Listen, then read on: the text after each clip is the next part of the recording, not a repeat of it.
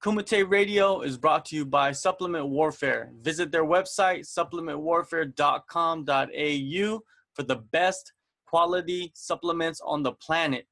Use coupon code Kumite Radio at checkout to get 10% off of all orders. If you're trying to get sexy for the summer, if you're just trying to flex on fools, visit supplementwarfare.com.au for the best supplements in the world. Use coupon code Kumite Radio at checkout to get 10% off and support the podcast. Join me right now on Kumite Radio is Montel Jackson, UFC Bantamweight. He'll be competing at UFC 230 on November 3rd at MSG. What's going on, Montel? How you guys doing? Thanks for having me. No doubt.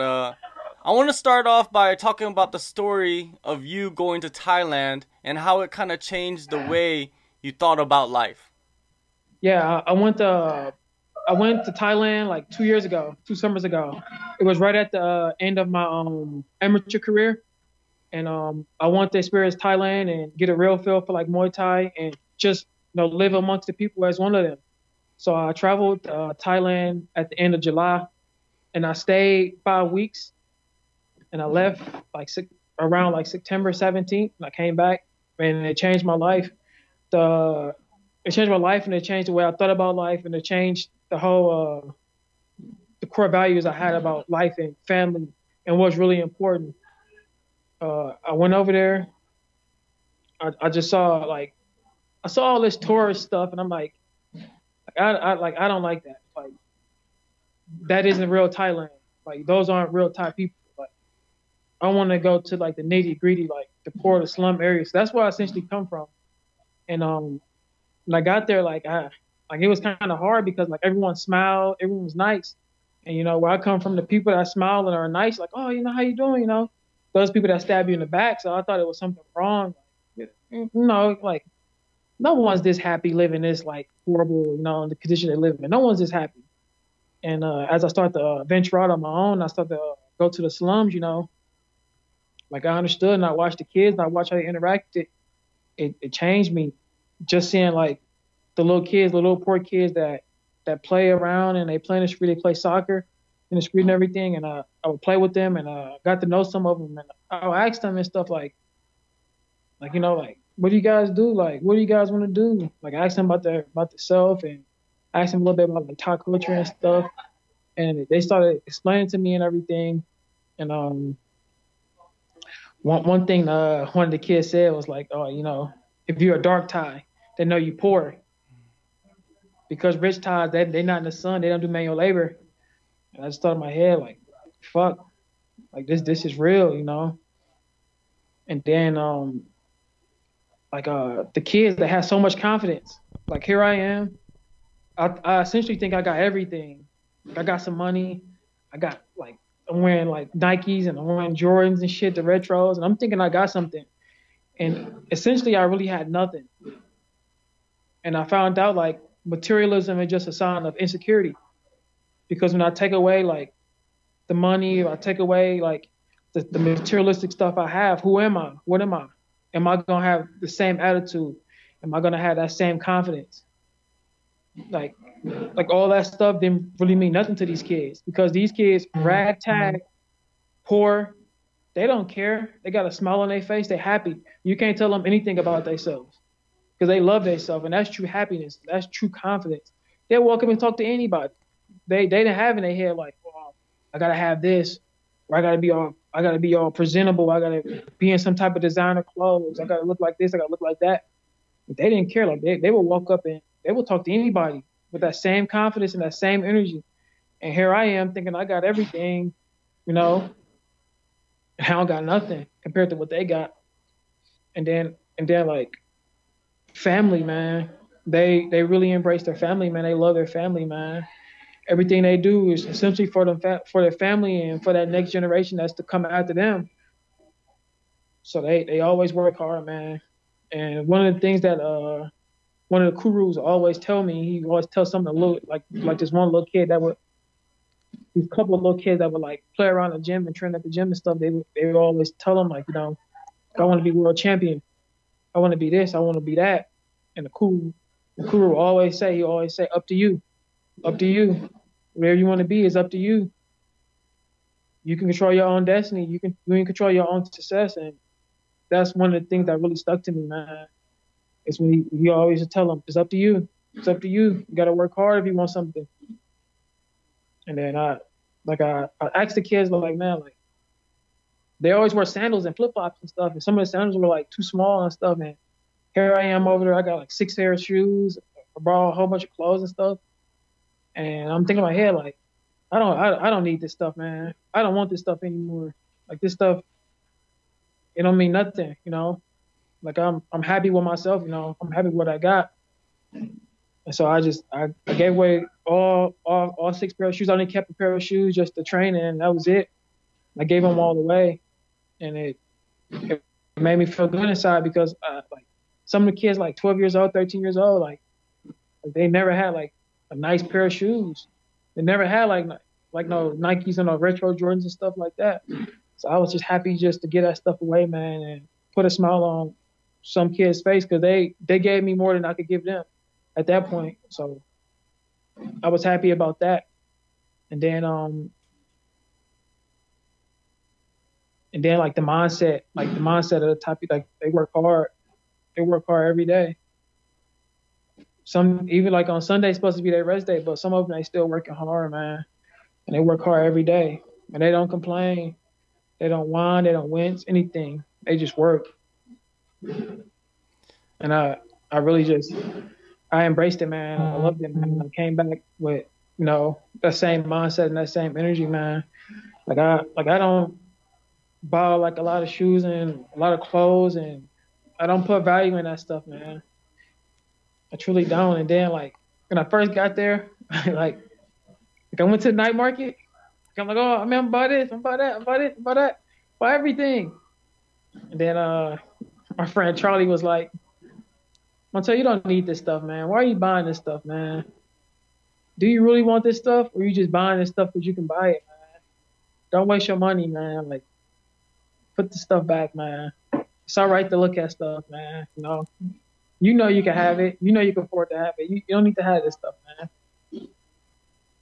And they told me, and he just told me, like, man, buy stuff you need, man. If you don't need it, man, don't buy it, man. And it just changed me, man. I was truly indebted to those people, man. Hopefully when I go back, man, this summer or maybe this winter, if I get a break in between fights, you know, I'll go back there. I would like to go back there and see some of those kids, man, because those kids were great, man. You turned pro in June 2016. You debuted in the UFC 13 months later. It's incredible, man, what you have done. What do you credit for your quick rise? Man, hard work, surrounding myself with people that's going to tell me the truth and not what I want to hear. So surrounding myself with people that, you know, that's been there, that had that experience, you know, like Zach. Like, he was already signed to the UFC. Ray Glenn was already signed to the UFC. Another fighter, Leo, she was on the cusp of making to the UFC. So I just had to surround myself with people that had that experience already, to learn from them, to emulate them, to do what they do, to be successful, and not just fall by the wayside.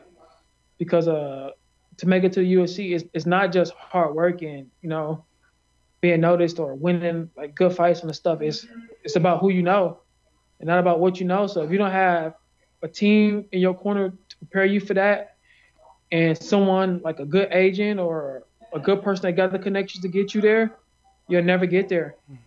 You just be like some guy in the neighborhood. Like in my neighborhood, it's hundreds of guys that's good at basketball, can play NBA level basketball, but they'll never get there because they never got the chance, or they never had that connection to get there. So that's one of the things that really helped me get to the UFC. Finally, you get to the UFC 227. You came out, you know, on the wrong end of a decision in that fight. What were some of the lessons you learned? You got to be prepared at all times for whatever opportunities that's going to present itself. Like, you can say, oh, I want this opportunity, I want this chance, I want this, I want that. But if you're not prepared for that opportunity or that chance, you know, it's less likely that it's going to come again, or you will be able to seize the moment and take advantage of it. So you must, like, that's why I'm always ready, man. I'm training 24/7. I take maybe a break, half a break, maybe Sunday. I just roll, and that's it, and I just chill. But that's it. I'm working hard, man, because you never know when you're gonna get that call. Definitely. You know, it's a pivotal point in someone's career. You know, you suffered your first career loss against Ricky Simón. How long did it take for you to get over that setback and move forward? Oh man, ain't no such thing as a loss or a setback. You know, there's no such thing. Like in wrestling, we will always say, "There's no losses, there's only lessons." So the lesson I learned is to be prepared, man. I had ample opportunity to be training. I wasn't like training for a fight. I was just training. Wasn't really hitting like cardio or whatever. Just training here and there. And I learned a lesson that you got to be ready at all times. Because there's always a guy out there that's ready to beat you, that's willing to beat you, that's working twice as hard as you. So you got to be ready. You got to always work hard. No days off. Your next opportunity will be at UFC 230 versus Brian Kelleher. He has created some hype for himself, by beating some decent names. What are your thoughts on him? Just another UFC fight. Ain't no real thoughts. It's another fight. The moment you make the fight more than what it is, you don't perform the same. You don't go out there with that same energy. So it's any other fight, Do what I normally do, man. Train hard, do my best. For this training camp, have you added anything new to your schedule? No. Nothing. Just regular training. Don't do nothing out of ordinary. At this point in your career, your skill set is not going to change. You can only make what you got better.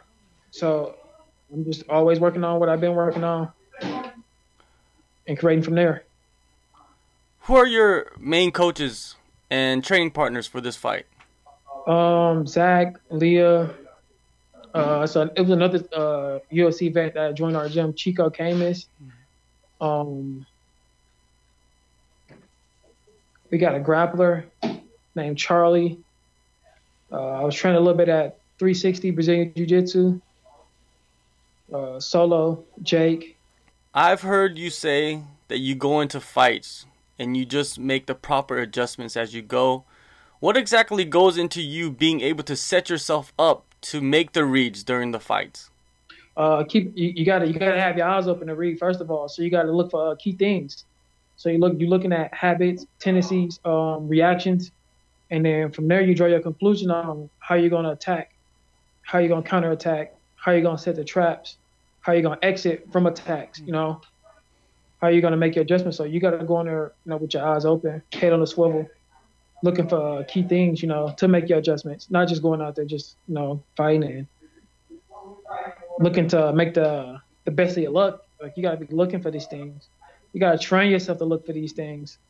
And the biggest thing is just to stay calm. Stay calm. The moment emotion is involved, the moment you get flustered, you just gave up something. You just gave it up. You just gave up your mental state, your positive mental state. Now you're in a panic mode. When you panic, you get nervous, and you don't do stuff that you normally would do, and you make mistakes. You don't think with a logical state of being. To prepare yourself, do you spend a lot of time in the film room? No. That stuff is not important to me, man. I leave that stuff to coaches, man. My job is to go out there and fight. In what area of mixed martial arts do you feel Brian cannot compete with you at? I really don't know, man. Like I really haven't watched the guy. I'm just gonna go out there and see what he got to offer. That's about it. And then from there, I'm gonna make my adjustments and pick my shots and make the best of my ability. You're known for your vicious striking. You got wrestling in your back pocket. But how about your submission game? How do you rate your ground game? I haven't been submitted yet. I was in one of the worst positions you could be in. I was gassed, cardio was out, dude on my back, double hooks in, he couldn't finish me. I got right back up. I never gave up. I never gave up position. So I'm just saying, like if if you gonna beat me, you gonna beat me. Ain't nothing easy gonna come to you about me. Nothing. I'll fight you to the death. Moving forward, what kind of goals have you set for yourself, for 2019 and beyond? To be the greatest. That's essentially what you're doing this for. To be the greatest. If you're here to be number 2 or number 3, you already lost. You already lost. You already gave something up. In this sport, you don't give up anything. In life, you don't give up anything. If you're not gonna give it your all, don't do it. Ain't no half stepping. So that's my goal, is to be the greatest. You're fighting at MSG. Do you feel that this is a great opportunity for you, or is it just another venue? You don't really look into too much where you're fighting. I really don't care. Like, whatever's gonna happen is gonna happen. Like, it's just another fight, man. You can't make it something more than that, Like, this is what I work basically, like, majority of my mature adulthood is to get to this point. So I can't make it nothing special than what it already is to me, I'm here. So now that I'm here, I gotta do what I need to do.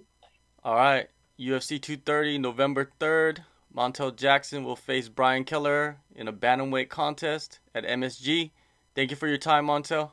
Thank you, man. Thank you for having me on Kumite Radio. I want to thank Iridium, my management group. I want to thank Pura Vida. I want to thank my coaches, my training partners, Virus, ProStar Sports, Quest Nutrition, and I think that's just about it. The UFC, man. Thank them for giving me this awesome platform. Yeah, man. It's good to see that you got a lot of supporters in your corner, man. Thank you, man.